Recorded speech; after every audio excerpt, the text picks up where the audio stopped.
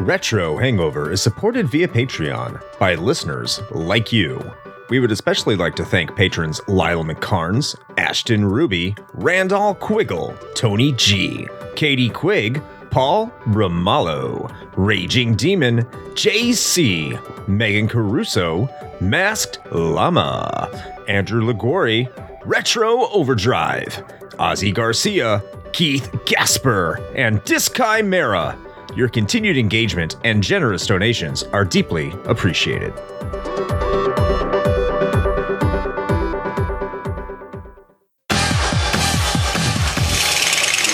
Hey everyone, Chris Copleen from the Retro Hangover podcast here.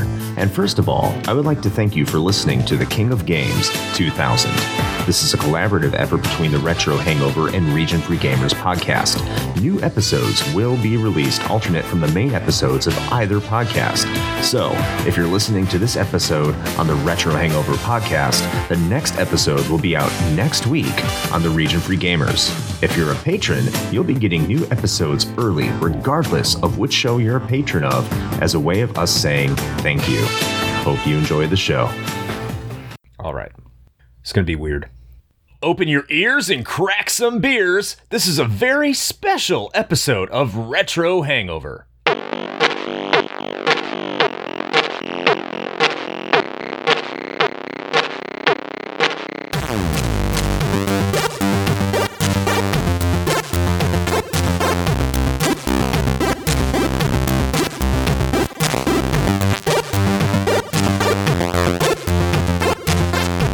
Hello, retro and classic gamers. Welcome to another episode in the King of Games 2000.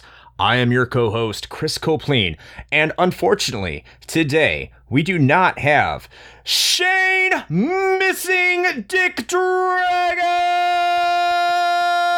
Koski, but we do have some very fantastic guests for you today. I wouldn't call them guests, maybe compatriots or cohorts with us today to be our co-host, because this is a big collaboration between us and the Region Free Gamers podcast. So I will turn it over to them as they introduce themselves. And first, out of the wooden shoe land, we have Jeff Evats. What's going on, Jeff? What's up? What's up? Clop, clop, clop. That's how everyone sounds when they walk around town in their wooden clogs. Sure. Yeah. I couldn't think of anything better. It is. I did say that correctly. I just asked you. I feel terrible. Oh, it's fine, man. I mean, it's either Gouda cheese. They love their plastic cheese, or their wooden shoes. So I think 50-50 chance, and you probably got the best one, to be honest with you. But I'm good. I'm great. I mean, I'm looking forward to this collab. It's going to be off the hook, I imagine. Let's see. All right. And to introduce our second guest today, he's been on this show before. We have from the man from the area who loves to rumble, Anthony Arriaga! Brix! I am so excited to be back on. I'm so excited to talk about these two games today. Two games that, if you're really a diehard fan of both these games, you're probably in the exact same place you were 20 years ago. In your mother's basement. Definitely. Yes. Definitely. They got that warm glow of the CRT computer monitor. Giving them hope. There's always hope. All right, so just a quick breakdown. I'll try to be as quick as possible here. This is the second round of the King of Games 2000. So they start out with 16. Now we're down to 8, and competition is going to get more fierce. And today we're talking about Diablo 2 versus The Sims. So if you've been listening throughout the series, first of all, thank you. Second of all, I was on the previous show where he talked about The Sims. So a lot of these categories we're going to be going over here. I'm going to try to keep it as brief as possible and really let Jeff and Anthony take the ball as I try to remember Anthony is not Ozzy or Arnie today. I think that would be fantastic. That'd be great. It's only you. I don't know why. You're the only one I screw up. We know why. I'm a terrible human being. So just to break it down, we are going to be going over several categories and criterion and determining how we're going to make up our minds at the end of this show and who's going to advance. And those criteria are critical and commercial reception, personal attachment, the legacy or genre-defying characteristics of both of these games, and what game would we rather play head-to-head. But guess what? At the very end, whoever wins the most of those categories, it doesn't really matter. We're just going to sit down and say, you know what? This game should advance. This game was more critical or more defining of the year 2000. So I'm kind of excited about this episode, and just very, very briefly, do either one of you want to plug your podcast? Yeah, definitely, man. A huge shout out definitely to all the subscribers, downloaders, Patreons, all the supporters. Really appreciate it. We wouldn't be doing this right here, this tournament, without the support of you guys and without the love we get. So thanks so much, guys. Check out our Patreon. It's patreon.com/regionfreegamers. You can find us on Instagram. We can get on to that at the end of the episode, though. But really, thanks so much from the bottom of our hearts, man. This is a labor of love that we're doing right now with both podcasts. So it means a lot to get the support. Outstanding. And yeah, just another reminder, as we've put out a lot at the beginning of these episodes were available to our patrons first. So if you're listening to this for free on your regular podcatcher, whatever podcast service you're using, these episodes have been available to our patrons, whatever you want to call them, for the past, I don't know, at least 2 months. So go ahead. If you want to get these episodes earlier, if you want to get additional content, regardless, go take a look. For as little as $1, you can get all sorts of additional content. And thank you all, patrons of either RFG or ourselves. We really do appreciate it. Just contributing to the little guys out there and making sure these podcasts can sustain. Oh, yeah, and I was going to say, you can always also hit us up, join us on our Discord, shoot us a message, get added to our Discord servers, where most likely we will make you spend a lot of money on video games. It's pretty bad. It's pretty fucking bad. Not towards the Patreon on video games. Yeah. No. Patreon's nothing compared to what you'll wind up doing to your bank account. I have a fucking Super NT. I hate you. And now I'm buying Super Nintendo games, something I have been abstaining from whenever I started collecting, because I was like, this shit's too expensive. I'm not going to do it. And now I have a Super NT and I have to buy this shit. No, I want to admit something just right here on the record. I don't say anything on the Discord channels when everybody's buying stuff, but I have been on the low. I did buy Chrono Trigger for the DS recently. Have we all bought that recently? Yeah, I did, because everybody was talking about it, and I was like, I gotta play this game, man. I have to play this game. So it hits us all, man. We all get hit. There's no escaping. Once you hit the Discord channel, you're gonna fall into the trap. You are. You're gonna love limited run games and Analog and eBay and Wario64. Oh, Wario, man! Shout out to him. I wish he would sponsor us. That'd be great. It's terrible. Well, he needs to sponsor all of us because of the money we're spending. It's oh, for sure, horrendous. And at least we're not in Europe like you are, Jeff, where you probably have to deal with absurd shipping costs. Oh, God. I mean, Analog, they charge like $50 for shipping, and then it's going to be a $50 custom charge. It's anything on Analog, you have to add another $100 for us. Damn. Oh, fuck that. I know, right? But they don't even have anything to sell, do they? So, what difference does it make? It's like when they sell out, it's like a big sigh of relief from Europe. It kind of oh, they're sold out? Oh, well, can't buy anything. Yeah.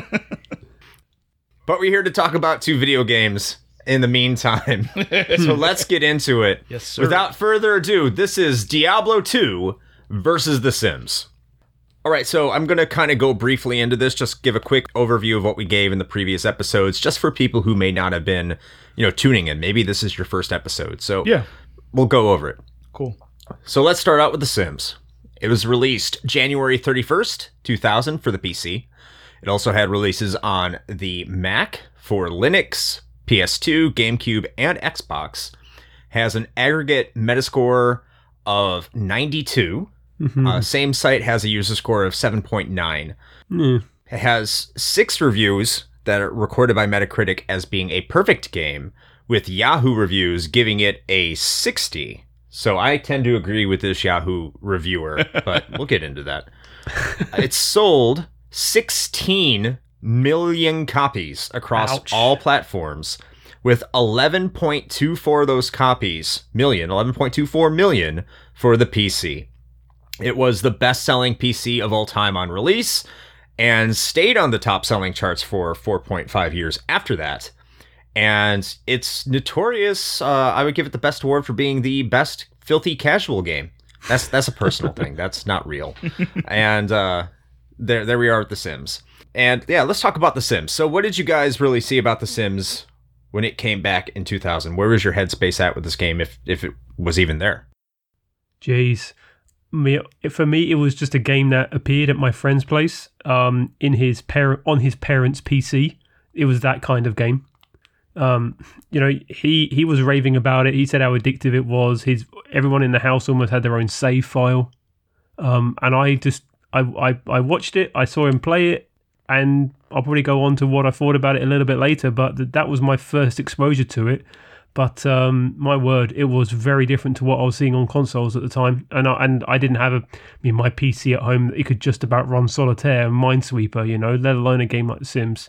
So it was an interesting game to see for the first time. How about yourself there, Anthony? I'm kind of in the same boat as Jeff in terms of my PC power at the time. So this wasn't anything I played. I still haven't really played it. But it was one of these games that like everyone was talking about. I mean, I remember walking into GameStop or whatever it was called at the time. I don't like EB Games or something, and just seeing the cutouts, the cardboard, the Sims logo. That Sims logo, man. That's one of the things it's always stuck in my head, and I didn't really know what it was at the time, but I kind of just like I knew, but I didn't really get involved in it too much. But the guys at work, they were just going off about this thing. And this was at work before firewalls were a thing in the office space. Cats were just like you said, Jeff, like they were creating their own character, their own thing, world building. And this was happening in the office and everybody was playing it. It was one of the funniest things to watch, man. But me personally, I never played the game though. I am kind of in the same boat as both of you.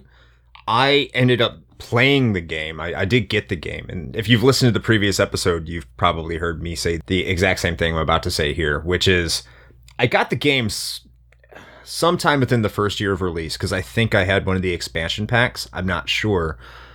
But like you guys, it was inescapable hearing at least people generally talking about it. I was an early teenager, so I think I was 15.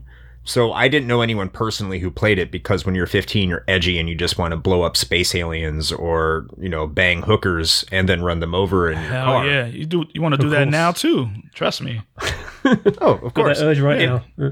But I'm an adult and I do it for real. Oh yeah. Oh no, that's the catch, man. That's the best part about growing up. I don't really do that. Please don't come after me, FBI. Don't cancel us. We were just kidding. Well, I hope that gets them off my tail. In any case, it's I did play it though, and I just didn't get it. I could tell it wasn't for me because I was into The Sims, but I just like not The Sims the game, but like the Sim game, SimCity, SimCity 2000, SimEarth, SimAnt, SimTower. I couldn't get into this game. I don't know what it was. I just felt really detached by it. And the other thing is, too, when I'm noticing this, too, when I get older, when something is part of a different group than I am, like if the kids really like a game like your Fortnites and your Minecrafts and whatever the fuck, I just don't know what's going on with it. So it's not really a big deal to me, even though it might be a big, big deal to everybody else. I think that's kind of where I was at when I was 15. I didn't really care much for this game. I was much more invested with other games, that one of which we'll be talking about very shortly. Did you guys kind of have the same effect? You made a great point, what you just said. It was like the equivalent of hearing about everybody playing Fortnite now and just kind of like, I don't think I want to do that. But that's kind of how I felt about The Sims. It was intriguing to me. It seemed so cool to do this.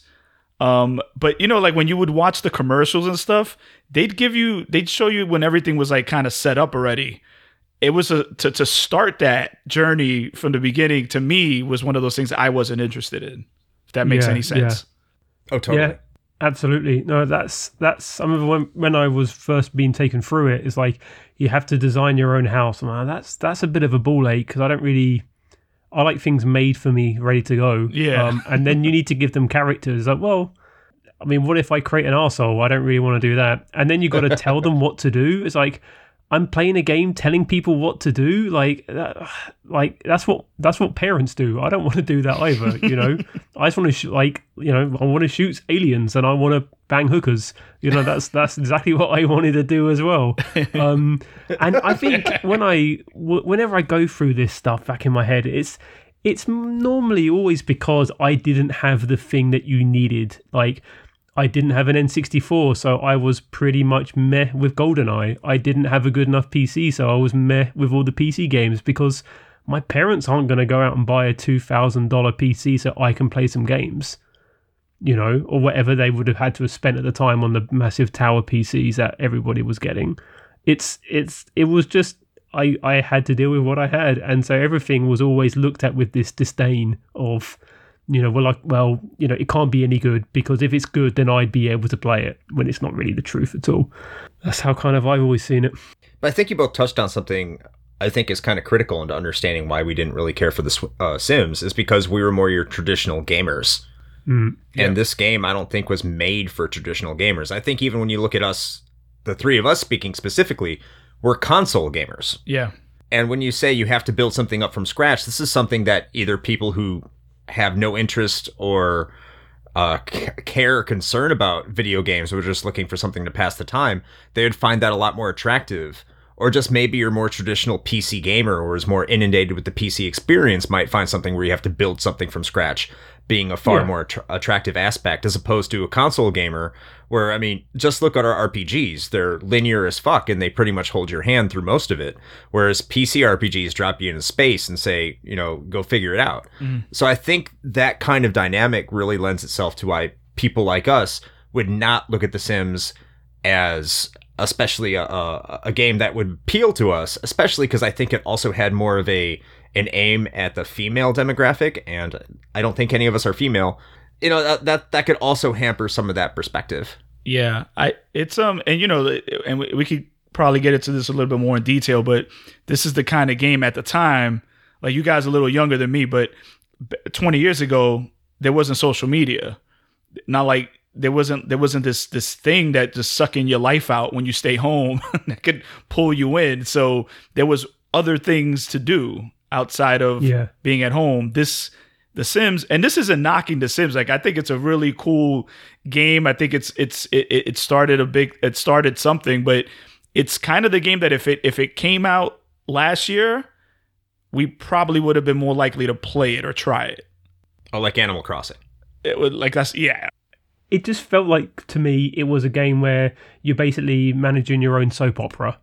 And if you've got, like you're saying, it's about demographics. It's about people. And I think this is where, when I did a little bit of digging in this game, just because I wanted to make sure I had a fair understanding of, like, why The Sims is the phenomenon that it is.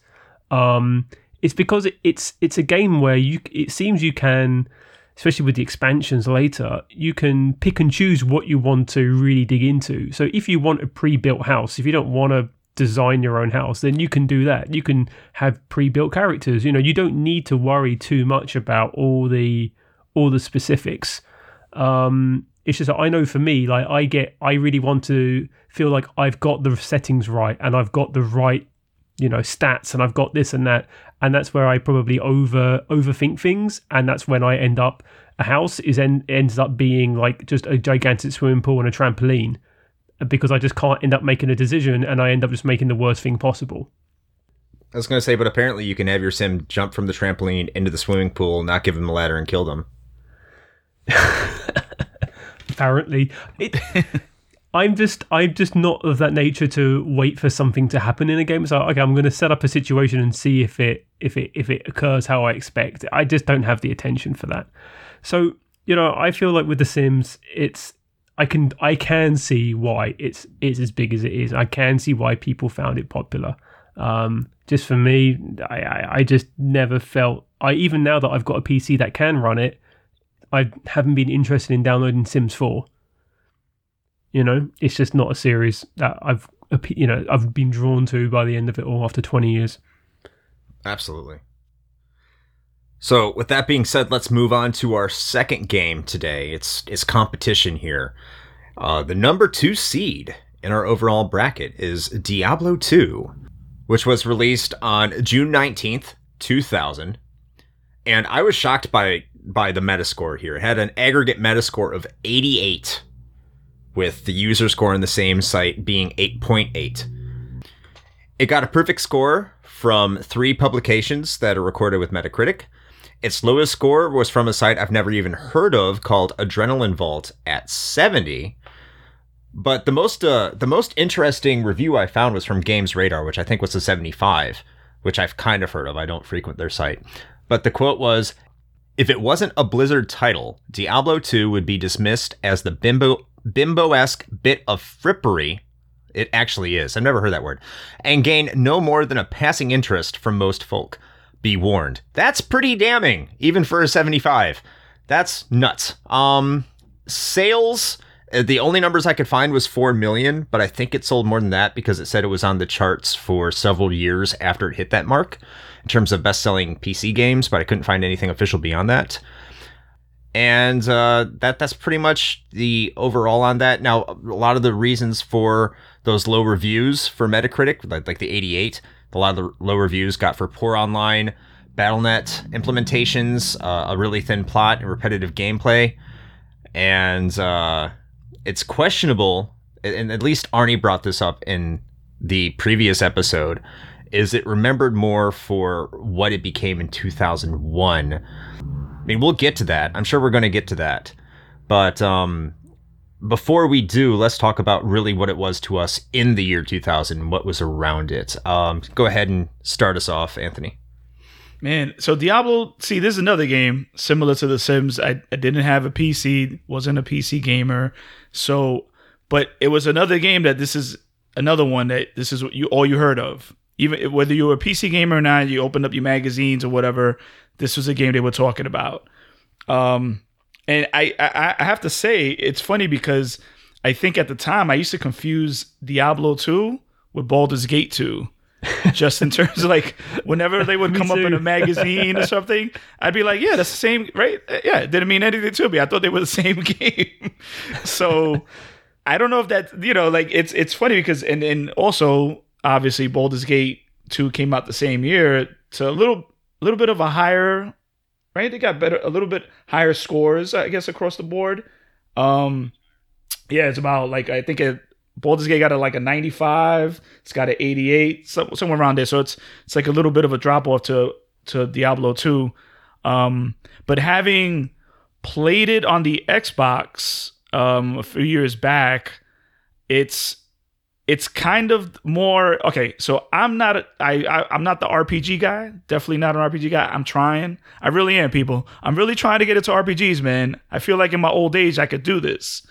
This is a game that welcomed me more into the RPG elements than other games at the time.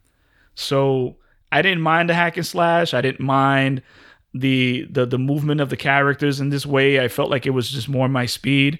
But that's not for everybody. If you're hardcore, this isn't. I get it. Like, this isn't for you. This is like more for me in my slowness, in my attention span. So, like I said, never played it when it came out. Played it a few years ago.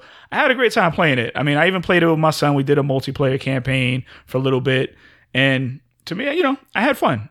I had fun. I know it's not for everyone. I know it's not hardcore as most people would like, but for me, it suits me just fine. I'll go next on this one. And I'll say that I was super hyped for this game because I had played the original Diablo. And I love the original Diablo. It's one of I would say the original Diablo is probably up there within probably my top 20, top 30 games of all time, just in terms of what it means to me and how much I love the game. So I was like 100% hardcore looking into this game, and I got it at launch, And I remember playing it through the first area, through the first chapter, and absolutely loving it. And then realized it wasn't the same game. It was much more expansive. It was much larger. It was much more complicated, which I don't think I wanted. I'm not sure. I can't really remember like what it was 21 years ago. But I just remember after I got to the desert stage, I played a little bit and I was like, I really don't care to play this anymore. I mean, it's a very repetitive game. So the way it's designed is either going to catch you or it's going to make you just turn it off. I've noticed that about games that really have pretty good gotcha gimmicks in terms of, you know, the constant state of reward, especially when it's a loot-oriented game, especially with Diablo 2. There was also this feeling that, you know, is actually not something I remembered until Shane brought it up, I think, in one of our mainline episodes, where you couldn't respec any of your characters in the initial version of Diablo 2. So if you built your character, quote, incorrectly, it would be extremely difficult to make it past certain parts of the game. Or if you felt like it did, or if it just didn't match up with your gameplay style. So if you felt like the way that you wanted to level up your character wasn't working for you, you would have to completely start a new character from the beginning. And I started noticing that because I would always choose Necromancer because I was an angsty teen. I love goth things, and you know, so edgy, so edgy. I know. But I started noticing certain aspects of my character I didn't like, but I couldn't change it. I was locked in there, so that's another reason I put it down. I know it's changed quite a bit since. It had one of probably the best expansion packs ever created in 2001 that came out for it, and I think it did a lot. I can't really speak to the Battle.net. I did love Battle.net for the original Diablo, but I think the Diablo 2, at least for me, was more geared around a single player experience. I don't know how the multiplayer experience works. I can't talk to it. I mean, if it was disappointing, it was disappointing, but that's not one of the things I really remember about it. I can say that I can understand why this game is extremely fun. I can understand why people continue to play it to this day, and I can understand why it's there, but I really tried to get into it, and my friends tried to get into it, but I remember just being like, I'd rather go play the original Diablo. And I've heard that from a lot of people who talk about Diablo 2, particularly Shane, who said it on an episode. I don't know what he said on the episode before this, but we're like, yeah, Diablo 2 might be the better game. But all it does, at least for me, is make me want to go back and play the original Diablo. It's so funny because that's what you hear people today say about Diablo 3. Like, Diablo 3 is fine, but I'd rather be playing Diablo 2, you know? Yeah, it's wild. It's wild. I'm not trying to say that's indicative of what I overall think about these games, because I think I just shit on both of them. But it's just kind of where I was at in 2000, and kind of where I still am with it today, is that I tried to really like this game. It's my kind of game, but I just couldn't get hooked on it. And a lot of people did. A lot of people that like the same kind of games that I do, they absolutely did. But I can't say I was really one of them. How about you, Jeff? Similar story. I think I'm a little bit of a mixture of you both. But really, it was a game that I was fully aware of. It was in the shops, advertised like crazy. It was in all the multi-platform mags. I don't recall anyone in my social circles talking about it. I had a few friends who were really into Command and Conquer LAN stuff, but nobody into Diablo 2. The thing that you get, that I find anyway, is as soon as I mention Diablo 2 towards any sort of like people who've kind of gotten out of video games, who are like still you know, in their mid-late 30s onwards, as soon as you say Diablo 2, the first thing they say is, I had amazing LAN parties. Like, they were amazing. Me and my mates would lug our PC rigs to a single person's place or our local sports gym, or, you know, like some place where you could just be all night in one location with 3-4 friends and just have a group session on Diablo 2. And, you know, I can't help obviously but think about World of Warcraft and the South Park episode, but you know, you get, I get why. And I think you were saying, like, I think if you had Chris, if a couple of your friends really got into it, it might have encouraged you to be like, well, I've got a group of friends who are getting into it. It could be fun if we do this together. And I'll enjoy it more as a social thing rather than a single player thing. So that's where I think like a game like Diablo 2 really it seemed to me that it excelled. what I found was, and over the last 20 years or 19 years, because I played Diablo 3 last summer, I found it incredibly intimidating. You know, like you were saying, how it would kind of, it'd gone up a notch from Diablo. I mean, I hadn't even played Diablo, and this is where I am with a lot of very traditional PC games from that era, is that they were able to be really complicated games because of the hardware, what possibilities it gave to the developers. And it is just, even looking at the screenshots, bit like Dungeon Keeper, that kind of like springs to mind, is of the screenshots make me go, oh my God, how am I going to keep a track of all of this? What is going on? And then you see videos and it's just like things flashing everywhere and like, 20, 30 enemies.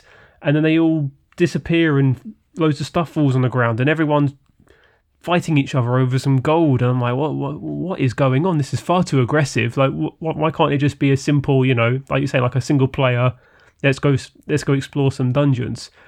I think so with that kind of with the gameplay element of how complicated it became, or it seemed to me that it was becoming, the thing that always turned me off Diablo as a series was the word repetitive, and loot, but mostly repetitive. And I was like, I don't know if I can keep doing that hour after hour. And all the people who loved it were like, yeah, I've put 400 hours in, I've put 600 hours in. I'm like, oh, I don't have that kind of time to give a game. I was at the end of like your high school. I need to pass my exams. I'm not gonna. That doesn't sound believable. I know that I would prioritize exams, but it's like I was spending time on video games. But if my parents caught me spending hundreds of hours on one game, they would have blown their lid. Oh yeah.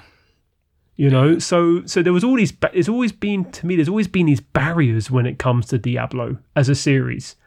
So last summer, speaking to a mate, who was like, "Look, Diablo 3's dirt cheap. Let's get it on the PS4. Let's just give it a go." And he's like, "Yeah, you do know it's repetitive. You do know it's loot based." I'm like, "I know, but maybe with a mate, you can just play for a couple of hours, talk a load of crap, have fun, make jokes, whatever, and move on." But after about 15 hours, I realised we're doing the same thing over and over again here. Okay, it's like gigantic. Okay, the opening sequence was beautiful. Okay, the story it's not as bad as, Fredbear, but there's a story there. But it was one of those games where once we stopped playing it for 3 or 4 days, we just never went back to it. It just didn't hook us. It was fun, but it didn't hook us. I like what you said about the plot because, again, what are we? We're console gamers, at least the three of us speaking. Like, especially this year, we're big Dreamcast fanatics. Let's not lie about ourselves. But when it comes to JRPGs, the plot is very much in your face. The plot is very much thrown into you. It's almost like this opera that's presented to you in a JRPG. It's very deliberate about it. Diablo 2 doesn't tell the story in that same way. It has this scrolling text you have to read. It feels very inconsequential, like it's more of a means to an end than it is actually trying to tell you a story. At least that's how I feel about it. So when you say, no, the plot isn't threadbare, you're right. The plot probably isn't threadbare, but it makes you get this impression that the plot is absolutely secondary to everything else it's doing. And if you're an RPG fanatic, especially one that's more dedicated to storyline and plot development and character development, this is a little bit harder to really grasp onto and appreciate the same way. At least that's what I'm hearing from your perspective.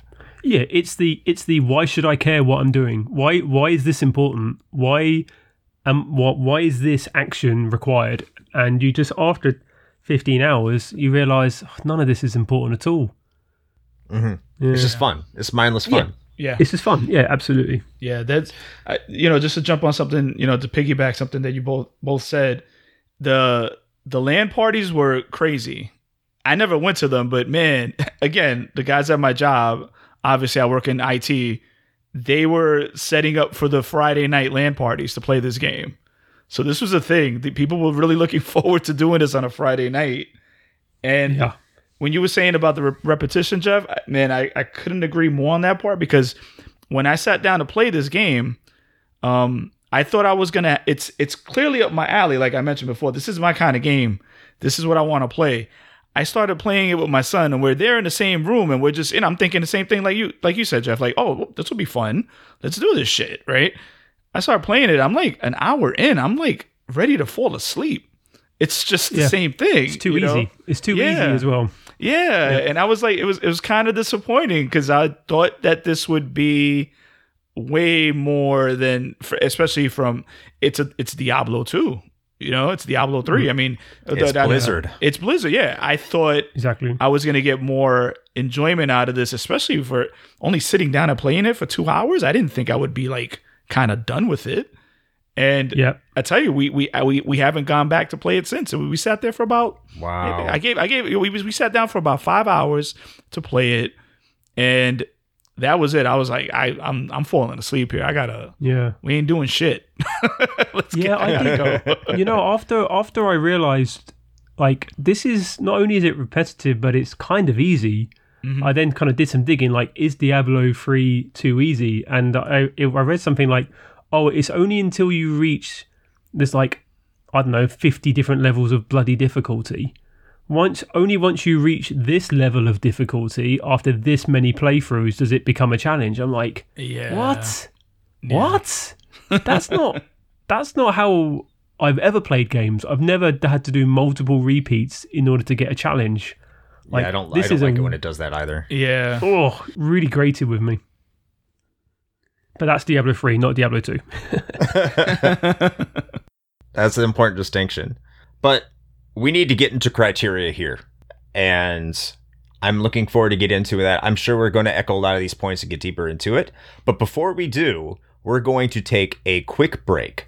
So go ahead, do some stretches, get yourself a beer, and we will be right back in just a few. See you then.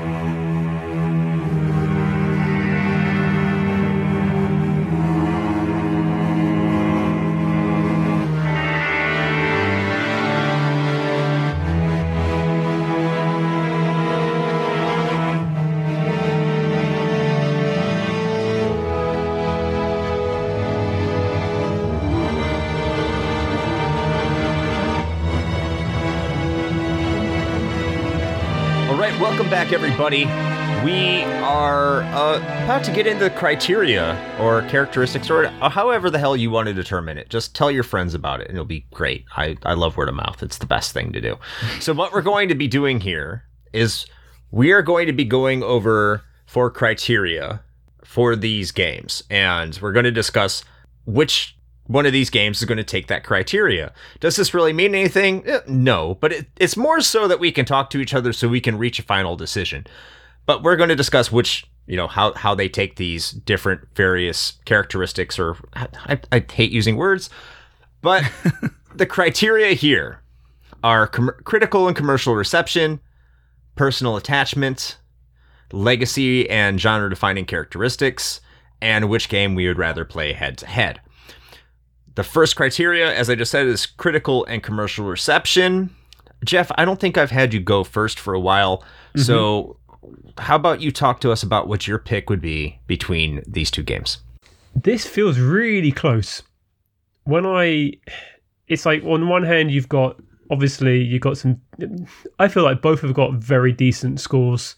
Both have got very high sales numbers. I mean, Sims, it was a cultural phenomenon. It's a bit like your Pokemon, a bit like your Wii Sports. Everybody had it. Your aunt had it. Your uncle had it. Everybody seemed to have the Sims or play the Sims. It was that sort of like relevance. And I think Ant mentioned it, but like the logo is one of the most iconic, well-known logos in video game branding now. So it's definitely has its commercial place. So I really struggle to decide or to think like, okay, which one is trumped the most. I think within gamer circles, Diablo 2 has that, has that far more of a foundation in being for gamers and actually being like a game that people really want to get into. rather than The Sims being a kind of pick up and leave it experience that people don't want to end up besotting their life towards it. But at least kind of get some little bits out of it. You can tell I'm procrastinating already. Yes. Arnie's spirit is within you. Arnie, can you help me out here? Because I am... Arnie, damn it. Stop drawing symbols on the floor, Jeff. We all know you're doing it. Trying to summon Arnie. I know. What is... There's too many A's. Too many A's. Jesus Christ, Ant. Right, Ant, help me out. I mean, if you're either going to go by the numbers, right? The numbers themselves speak in favor of The Sims, I would say. And you're dealing. You could almost argue you're dealing with two different types of RPGs. One's for the gamer, like you said, Jeff, and one's for more the casual gamer. Not even gamer, just a casual person walking by. I would have to say, though, I'm just going to base this off the numbers, and you got to give the nod to The Sims. You know what? While you waffle, Jeff, I guess I'll interject here as well. Oh, wait, Jeff didn't answer yet. Oh, well, fine. Damn it. He was waffling. That's funny, though. I was. I'll interject because of the waffling, just in general, on general principle. Thank you. Definitely, yeah. You know what? I'm going to agree with Anthony and double down. Look, The Sims was an unknown property. No one was anticipating it. No one expected it. It came out of nowhere. And to have an aggregate score of a 92 is phenomenal. Yeah. It sold, just for the PC, 11.24 million copies, 16 million copies overall. And I understand that's well beyond the year 2000. But that's just, it's sick. Those numbers are sick for that year. I know it's kind of diluted nowadays when you have like GTA 5 selling a billion copies. But, you know, that's, in 2000, that's just unconscionable, the amount of copies it sold. 4 million units is a lot, too, for Diablo. It's a lot. But you know what? I'm going with the rhythm of this tournament, going back to the King of Games 98, where Paul brought up the Nintendo bump, the infamous Nintendo bump. Blizzard had a fucking bump too. Let's not pretend it didn't. and to see Diablo 2 come with 88, you're talking about a company that came off of Warcraft 2, Tides of Darkness, StarCraft Brood War, Diablo. People loved Blizzard. People would forgive everything Blizzard would do. It was, let's make excuses for its inadequacies. And for it to come up with an 88, not only to come up with an 88, but to lose to Baldur's Gate 2, a game that, to this day, not many people mention. I understand it has its fans. I'm not trying to shit on it. I'm not shitting on Baldur's Gate 2 here. But we talked about this in the episode that we had with Anthony, me, Shane, and Anthony, that no one we knew played Baldur's Gate 2. And not only did Baldur's Gate 2 beat out Diablo for Game of the Year from publications, the readers of GameSpot said that Baldur's Gate 2 was better than Diablo 2, and Diablo 2 is a more mainstream title for all gamers than Baldur's Gate 2 is. Yeah, it's more accessible. Right. More accessible. And much more accessible. So for people to say, in 2000, I understand Diablo 2 has morphed since 2000, but to say in 2000, what would get between the two of these for critical and commercial reception? It's The Sims with a bullet. Yeah. Mm-hmm. Yeah, you made a good point. I mean, this is a brand new IP. Brand new title just out the gate. And to sell that much. It came from a team who were selling bucket loads of other sim games. But indeed, like, you're going from creating a city to actually a home and people, which is a very different beast altogether. I think those are really good points. I can't help but also then fall on the side of Sims. As I say, I think the sales numbers are helped by the fact that a lot of people who just had home PCs were interested in it, rather than it being a game that like everybody plugged hundreds of hours into. Whereas I can imagine for a lot of Diablo 2 users, that maybe is underselling it, because the stuff that I looked into before recording this, people got addicted to Sims, like ridiculously addicted, especially with all those expansion packs. So I understand that people got addicted to that. So yeah, okay, Sims for me too. Just insert the Sims into my veins. Just put it in. All right, so The Sims takes critical and commercial reception with a sweep. Moving into personal attachment, I think this is where it's going to kind of deviate. Anthony, how about you start off the lead on this one for personal attachment? Yeah, I mean, they're both on equal footing for me because I didn't play them when they came out. I have more of an attachment playing Diablo, the series, really, not even Diablo 2 too much. But The Sims, I was always intrigued by the idea of The Sims. I had a great time at work watching everybody else play The Sims. It's just colorful game. It was to me, it was funnier listening to people talk about this game and listening to what their interactions within that world were, rather than actually me sitting down and starting from scratch and creating my own character. But I'm gonna stick to my original point, and it's, hey, this is personal attachment. I can still, in my head, still see that Sims logo hanging above the counter at GameStop. It's just iconic. So for that reason, I'm going with The Sims. Jeff, since you waffled last time, I'll let you go second on this one. Woohoo. Zero personal attachment to both. Great. A draw. I mean, you know, you're getting into the realm of when I think through it, I get into the realm of, like, you know, what would I rather play today? Which is one of the later. No, Jeff, exactly. You can't waffle and then go jump ahead. Exactly. So that's why, because I need to give a nod, right? I need to give a nod one way or the other. Hold on, Jeff. One, really quick, one question. Yep. How close do you live to Belgium? About an hour and a half away by car. I can understand why the waffles are strong with you. Waffle. I'm going to go for Diablo. There we go. All right, cool. A split. Chris. For this one, it's pretty easy. I played The Sims. So between the two of these, I got bored with Diablo. But when I played The Sims, and even when I watch videos of The Sims, it just repulses me. I can't put a finger on why. I just watch The Sims and it makes me angry. It doesn't make me, like, physically ill like Final Fantasy 12 does. Different topic, different day. But it makes me angry. Like, I hate this game. I hate everything about it. It's not for me. It just, there's no reasonable explanation. It's probably a little psychotic of me for me to say that. But no, it's a game that actually makes me angry. Diablo 2 doesn't make me angry. It actually makes me curious as to whether or not I should go back and try to play it again. But that being said, I think it's pretty obvious, even by previous episodes, Diablo 2 has the higher personal attachment just because of, you know, just hanging out with friends, having a good time with friends, and them loving it, and I'm loving it, and us just being anticipated about the good times we were hoping to have with this game, or long-lasting good times we were hoping to have with this game. It has to be Diablo 2 for personal attachment. Yeah. I mean, you know, like, it's funny, like, The Sims, to me, both these games are my personal attachment is through the other people's attachments to these games.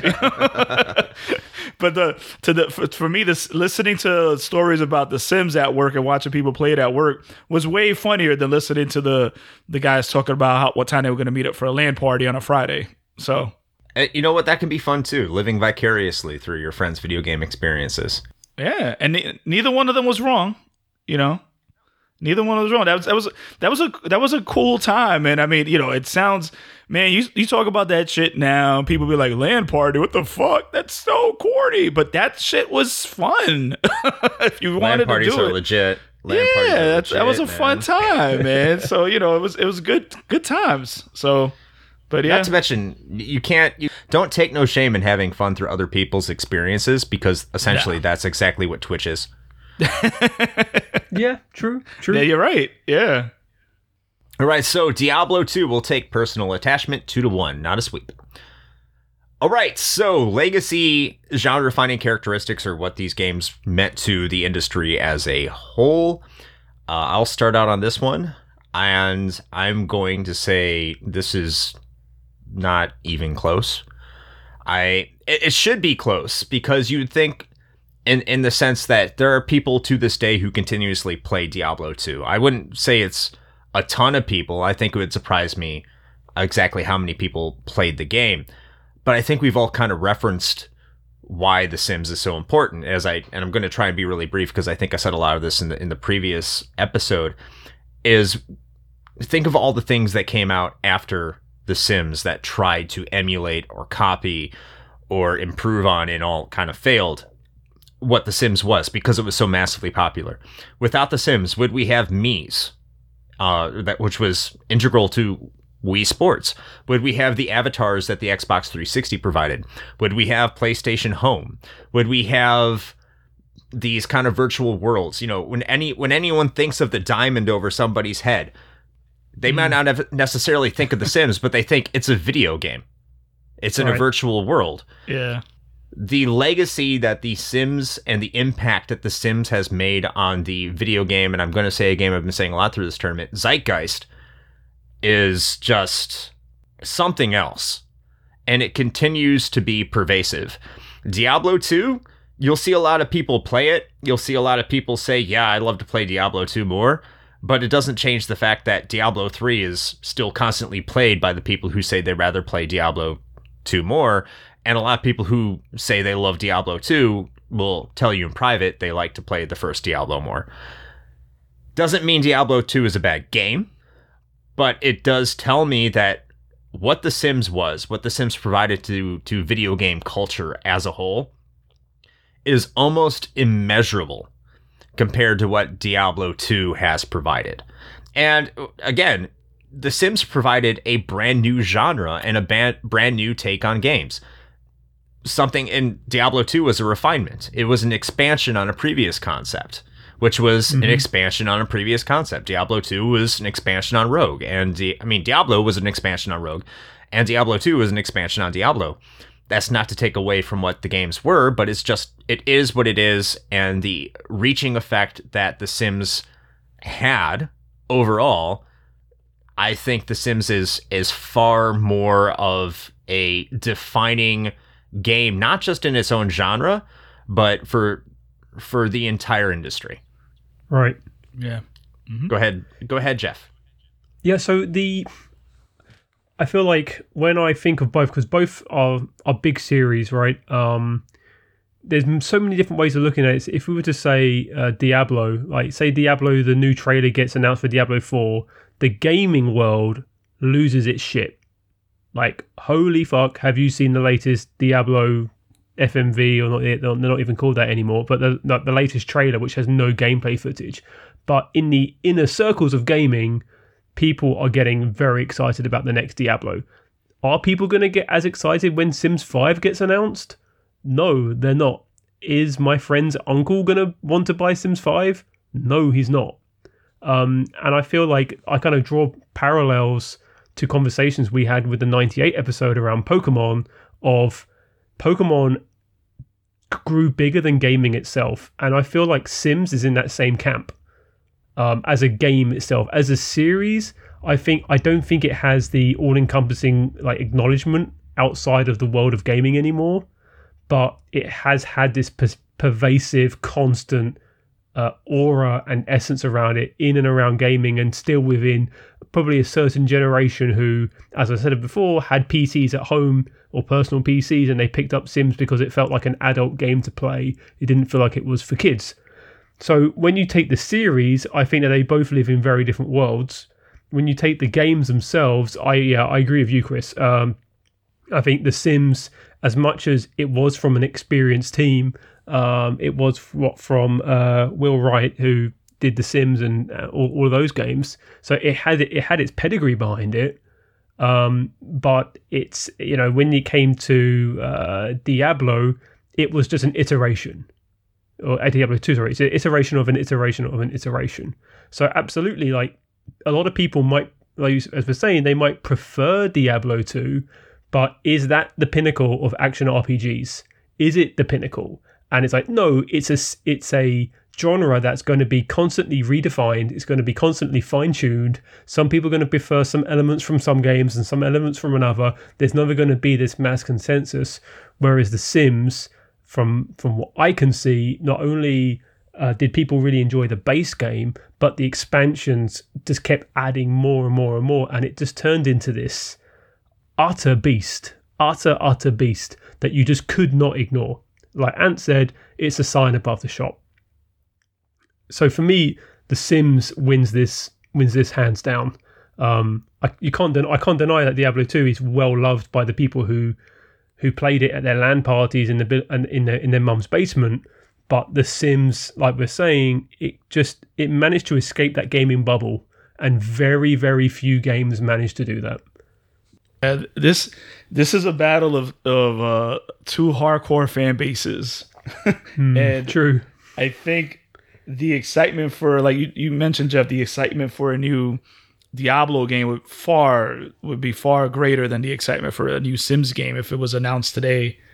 People are still getting ready for the new re-release of Diablo 2 on the newer consoles later this year. So that's huge. I mean, that's lasting.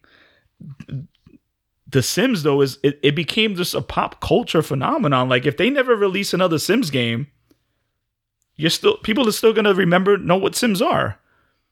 It's so crazy. But I think, Chris, you mentioned this. These games are both begat by other games. You know, these are just evolutions of other games, and which is fine. It's great. I just think that the evolution of a Sims type game is so appealing to such a broader audience now. And we have the example of like an Animal Crossing last year. I mean, I tried playing Animal Crossing. It's cute, but I guess I came to the same place I would have if I ever played The Sims. Like, okay, cool. Not for you. Yeah. All right, I'm over it. You know, like, it's cool. It's cute. It could appeal. I was able to get Hannah to play Animal Crossing, which was fun to see her getting involved. So that tells you the casual gamer appeal to it. But even she never went back to it. And it's not that she didn't like it. It's just like, okay, what am I going to do here? You know, I'm just collecting fruits, whatever, you know? This is hard though. I thought this is going to be a lot easier choice for me on this one. But I'm going to base this one on just the reaction of the fan base. And I'm going to go with Diablo 2. I just feel like, for better or for worse, they're way more passionate about this series. And if this was like, if there was a live E3 event and they said, we're coming out with Diablo 4, the entire auditorium would blow the fuck up, you know? The roof would be gone. If they say that we're coming out with a Sims 5, everybody would just have diamonds pop up above their heads, looking at each other like, this is cool. All right, cool. Yeah, shaking hands and shit. No, I'm not asking you to change your point, but I will ask this one question. If you go back, if you said The Sims and Diablo were announced the same day, wouldn't the auditorium still erupt for Diablo 2 more so for The Sims?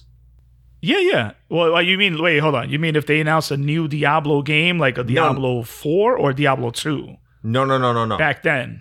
Yeah, back then. So okay. They say, here's The Sims and here's Diablo 2. If you're at E3, which is going to get the bigger crowd reaction? Man, that's a tough one, man, because Diablo was established already. I mean, everyone's going to scratch their heads and go, what's The Sims? Sims, right? yeah, exactly. I think so. Yeah. They go, huh?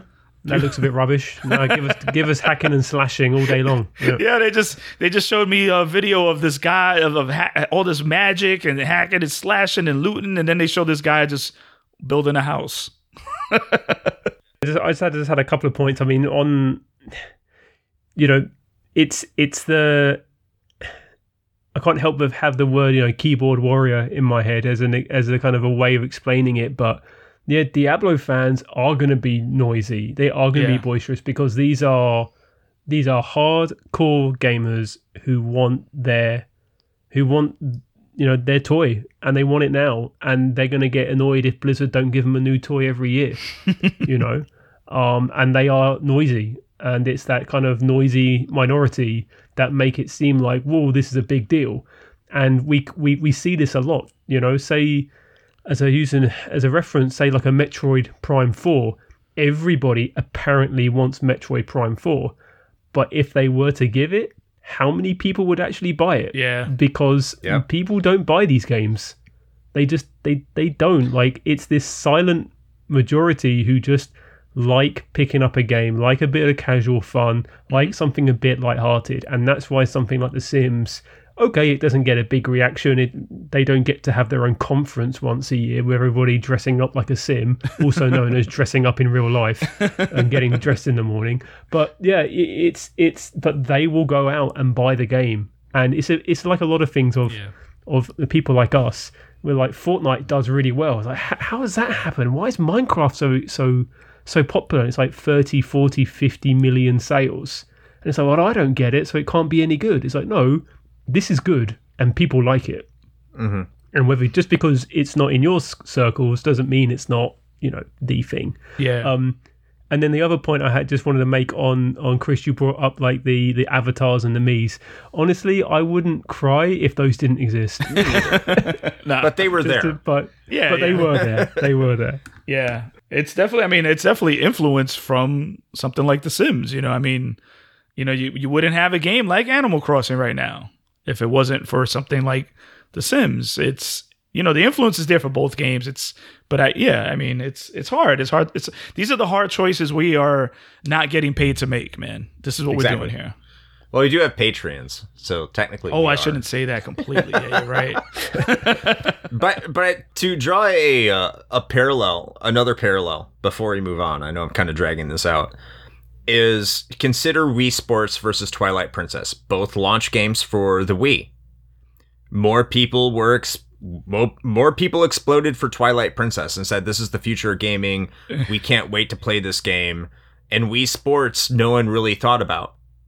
Yeah. What's the game that you think of when you attach it to the Wii? It's not fucking Twilight Princess. No, it is not. No, sorry. All right. Moving on to our last criteria, which is the head-to-head.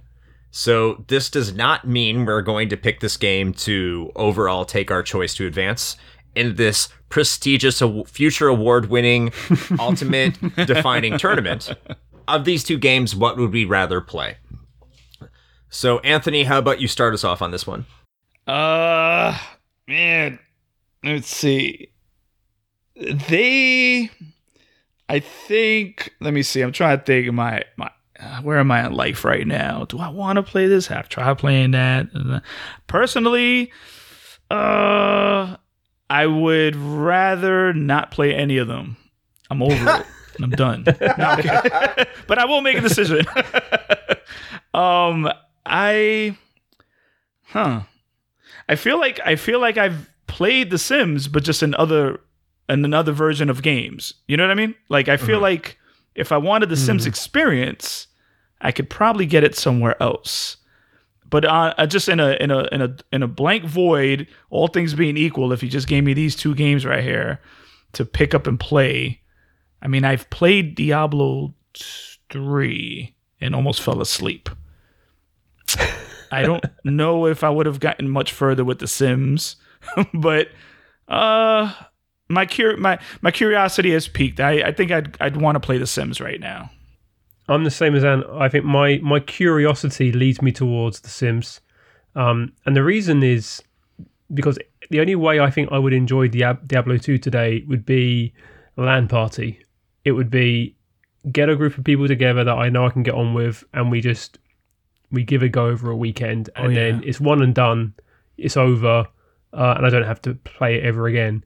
But The Sims, I feel like after watching a fair amount of movies on it today, I feel like I could probably scratch the surface, find a few things that I find more interesting than I was willing to admit back in the day, and probably end up with my own sim household with burning kitchens and and I don't know what else goes on, but that's the thing. That's where the curiosity is. So I would rather play The Sims. Okay, this is where I'm going to get on my soapbox here, which I had been alluding to in conversations prior to this episode. Look, the Diablo 2 that came out in 2000 is different than the Diablo 2 that everybody loves. It just is. There's a difference.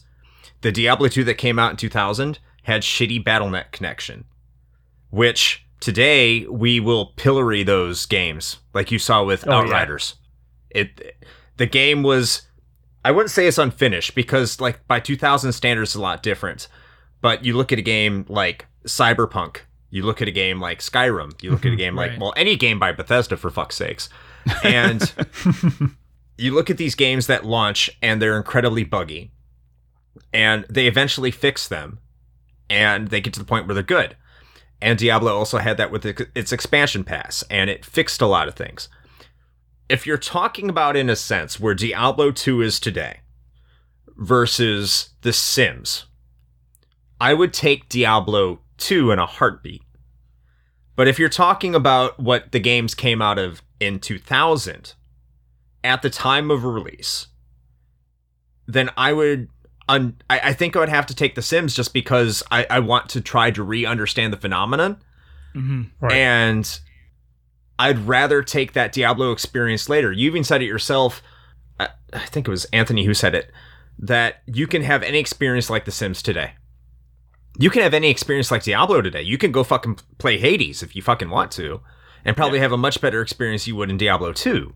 You can play Torchlight and have a better experience in Diablo 2. I can play Record of Lodoss War for my Dreamcast and have the same or similar experience to Diablo 2, just not with the BattleNet connection, which apparently if I was playing it in 2000, I couldn't fucking do anyway. If I'm talking about, in the sense, if I'm keeping in the spirit of just 2000, what game would I play today? It would be The Sims. But if I look at it with all the evolutions that it made, all the improvements that it made, and where it went from there, just knowing my gameplay taste and styles, it would be Diablo 2, because Diablo 2 recognized its faults, it fixed them, and it moved forward.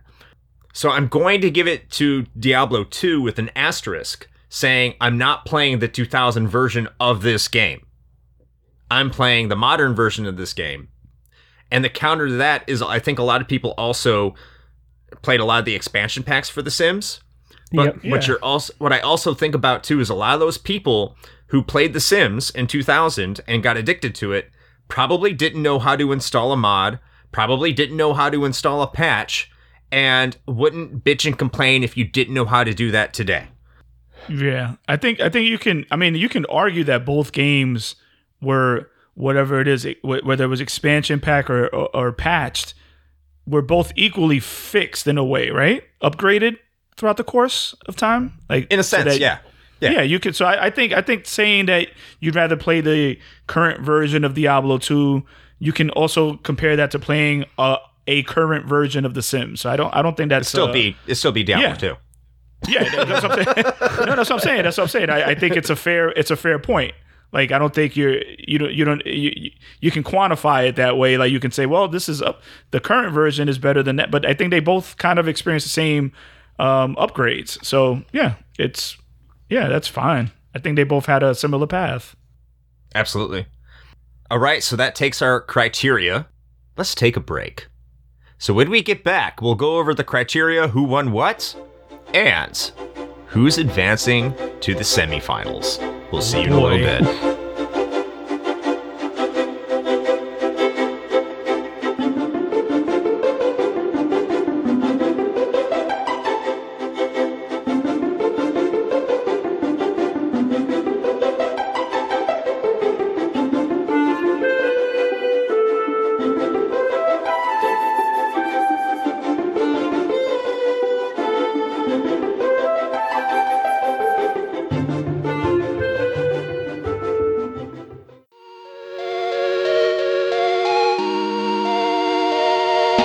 Shane here with a quick message. You know, the one rule Chris and I have always gone by regarding advertisements is this. It has to be something we use and can personally vouch for. If you know me, you know I love coffee. And Bones Coffee Company has been my go-to for home brewing for quite some time now.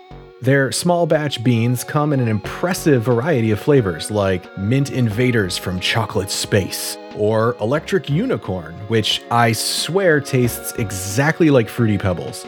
And the best part? No added sugar or calories involved, just natural flavors infused right into the beans themselves. Build your own sample pack of 5 4-ounce bags to find out which flavors speak to you, or jump in head first with full 12-ounce bags. They've even got K-Cups. Step up your homebrew game with Bones Coffee by visiting bit.ly/RHPBones. That's bit.ly/RHPBONES.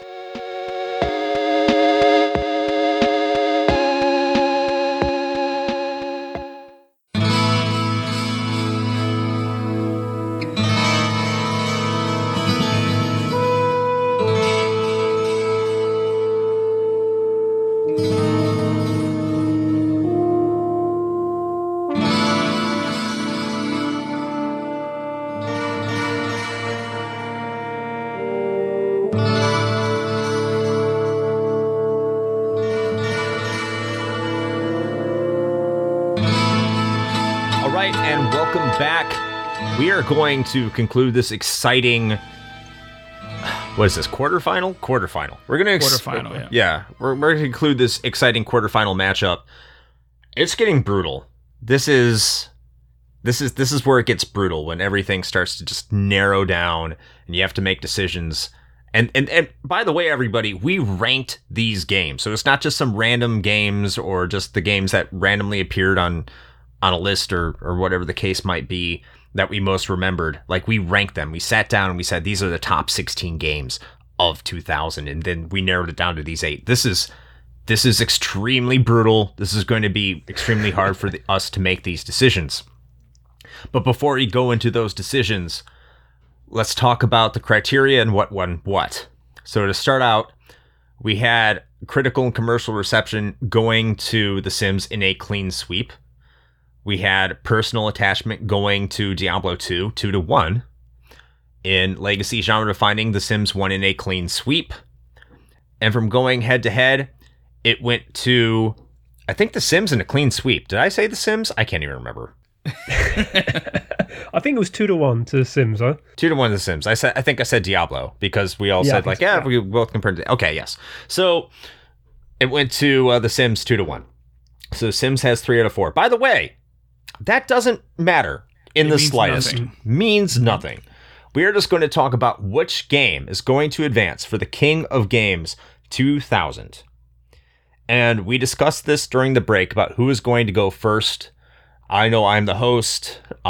They chose to go second and third, but I will go first. And I will try to make the case for the game I am going to choose here and see how this goes. Okay. So I look at the 2 of these games. I think I'm going to start out with the point I made out in the critical reception and critical and commercial reception category. Diablo 2 had a lot of the benefit of the doubt going into it when it released. It had the Blizzard bump. It got better. In 2000, there was obviously some problems with it. It got a lot better. The BattleNet didn't work. BattleNet eventually worked. It had the fact that you couldn't respec your characters if you felt like it wasn't going to be successful when you got later in the game. They fixed that with patches or the expansion. I'm not sure which. Critics called it extremely repetitive. It is, but that's the nature of that game. It criticized the plot. No one gives a shit about the plot of Diablo, except for the really, really, really hardcore. I look at The Sims. The Sims did something for gaming in 2000 that a lot of people didn't think was possible, and that was to expand the demographic. I think if you look at games that define their time, you look at games that expand that demographic and expand the user base. And I know I chose Majora's Mask last time to advance past The Sims. And a lot of good points were made to me in between. You know, I was very upset that The Sims didn't advance past Majora's Mask, to say the very least. So I actually was on the Region Free Gamers while they were streaming, which is only available to Patreons for the Region Free Gamers while they record their podcast. Wink, wink, nudge, nudge.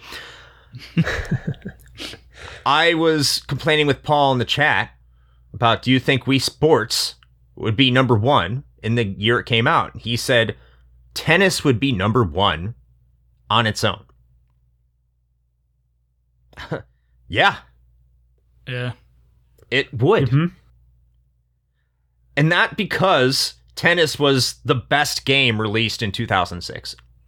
It's not the most appealing game to me from 2006. It's not. It's not in the slightest. But it expanded the demographic. And this goes back to games that I think expanded the demographic. When I look at 1985, Super Mario Brothers expanded the demographic. When I look at Tetris in 1989 on Game Boy, it expanded the demographic. It made gaming more accessible to people who had not played games. And that's what we as gamers, I think, should be looking for as a community. We want to be inclusive to everybody. We want everybody to share the joy that we feel when we play games. They might not like the same games that we do, but they can derive the same feeling of joy that we do. I don't think that Diablo 2 exudes that same feeling of joy, at least in 2000, for everybody moving forward from there. Diablo 2 has maintained a consistent community. That's 100% true.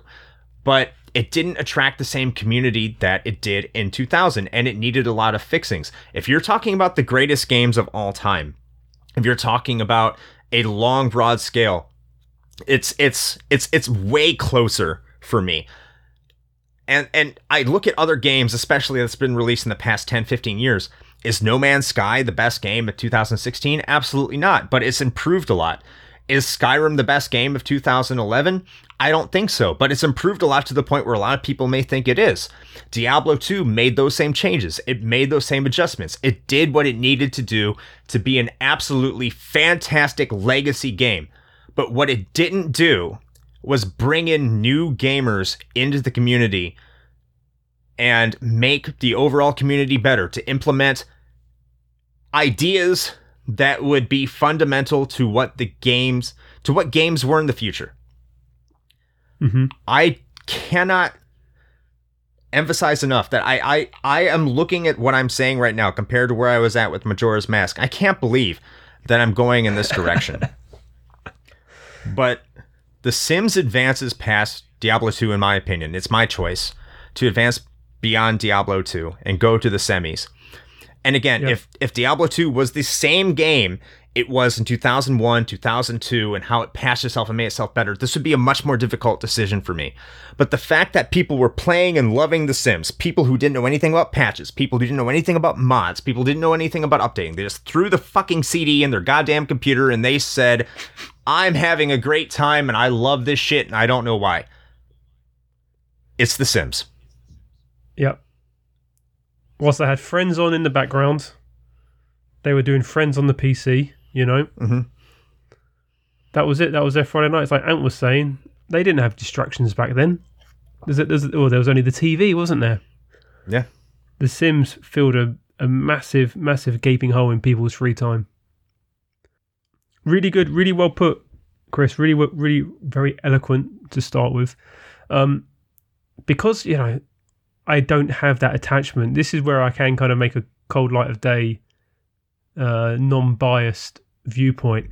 It's because I've dipped my toe into the world of Diablo that at least I feel like, okay, I've got a sense of what Diablo is about without having gone through that moment in 2000 when it came out and had that LAN party, like we keep saying. When we've discussed games in the past, and I'm especially looking at Pokemon at this, the cultural impact that games have, and you know the examples you gave are absolutely on the nose.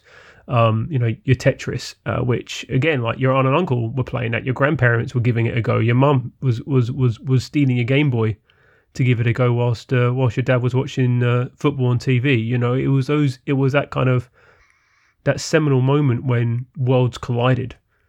And The Sims, that you're saying, The Sims seem to do that, and it's very hard to look beyond that as that's what, to me, The Sims is about. The Sims, to me, isn't about a legacy game genre that is going to last forever. I think that there will always be a world of people wanting to control others' lives. And we're seeing that more and more augmented today. And I think like The Sims is a bit old hat. You actually want to impact people's real lives now rather than AI's life. So saying that, when I think, okay, which game deserves to be put forward, which game deserves to be going through to semi-finals, I am going to go with The Sims. I'm looking at it from a Cold Light of Day, year 2000, and The Sims was just an utter phenomenon. I didn't play it, I didn't get it, but it doesn't mean that I can't recognize an important game of that era. So my vote also goes to Sims. All right. I guess it makes it easy on you, Anthony. Yeah, this is easy. I'm gonna make this quick then. Diablo 2 was a beast, man. Like it just those LAN parties, man. And like you said, Chris, man, fuck the game that came out. The game that I can play now. I don't even talk about that, right? Like this is such a dope game, man, and it's great to see it. Like just, I love that the community's there, but you like put it like I was thinking this, but you put it so eloquently, man. This shit that expanded the demographic. Real simple. Sims. I mean, Sims just expanded the demographic. I mean, I was thinking this before when I was trying to figure out what I was going to pick, but I kept thinking to myself, this game made other gamers want non-gamers to play.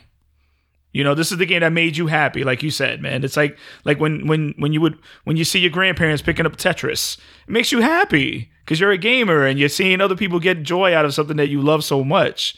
And that's what The Sims did, man. It was just a cultural phenomenon, a pop culture phenomenon. It's still something that, like I mentioned before, the logos, they never come out with another one. You still see it out there. But what it did in 2000, out the gate, I think speaks volumes, sales and whatnot. So I'm just going to go with The Sims. Yeah. I think it's really important to add on the gameplay itself. It's not just a case of, culturally important, therefore gets the win. It was very unique. We hadn't seen that interaction with AI before.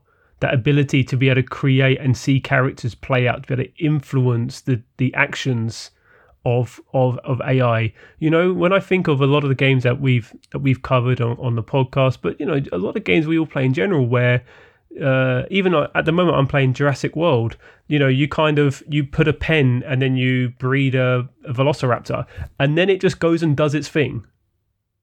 And you leave it and it does its thing, or a tyrannosaur, and it's you can kind of impact their environment, but you're not impacting the actual creature. That's AI doing its own thing, whereas The Sims allowing you to really impact the decision making and to force The Sims to at your bidding is really why a lot of people liked it so much, because they could play God. But rather than impacting the environment, you're doing the environment and you're doing the actual individuals. So it was incredibly groundbreaking on that. And from what I can see, the AI is pretty it's pretty good, apart from maybe the language, which was a bit nonsense, but that probably helped you didn't hear things too repetitively. But people got addicted to this game for a reason. People, if the game was bad, that game would have sold 1 million units and then forgotten. It sold 11 million for a reason. Yep. 16. Yeah, I think it. Yeah, I mean it's we almost forget that we've been spoiled by the evolution of AI and gaming since then. So when you have to take a step back and look back on what it was in 2000, it's remarkable. I still hate this game. That's I still fucking hate this game. I think what's important for me, at least, I'm only speaking for myself, is this is something that kind of turned it on its head for me after the previous round with Majora's Mask is gaming isn't just for people like me. Gaming has never been just for people like me. Gaming is for everybody. And if I'm going to want that future for gaming where anybody can play games and everyone has the capability to sit down and play and appreciate games, I need to start appreciating games that may not necessarily be for me, but appeals to a broader audience that is beyond me. And I will continue to hate The Sims. I will continue to not like The Sims. It's not my game. But I have to recognize its importance. I have to recognize what it did. I have to recognize that people loved this game for what it was. And people did. And people who had never probably even played a video game before or had very casually played video games before appreciated this game more so than they did or could games that were more in-depth like a Diablo 2. And yeah, I would rather play Diablo 2 today than The Sims, but it doesn't matter because The Sims did more for gaming than Diablo did. And that's tough for me to say. It's tough for me to admit. It's a tough pill to swallow, but it is what it is. Yeah. No, that's a good point. I mean, that's exactly what it's about. It's not just about us. Which is going to make the rest of this tournament extremely difficult. Very difficult. Fuck! What do we do? This is stressing me out, man. God damn it, Sims, you were supposed to be gone already. You're supposed to lose to Majora's Mask. We can't live in the past anymore. I'm trying to remember from the last tournament, there was a game that just kept hanging around. And you're like, we're still talking about this one? Oh, jeez.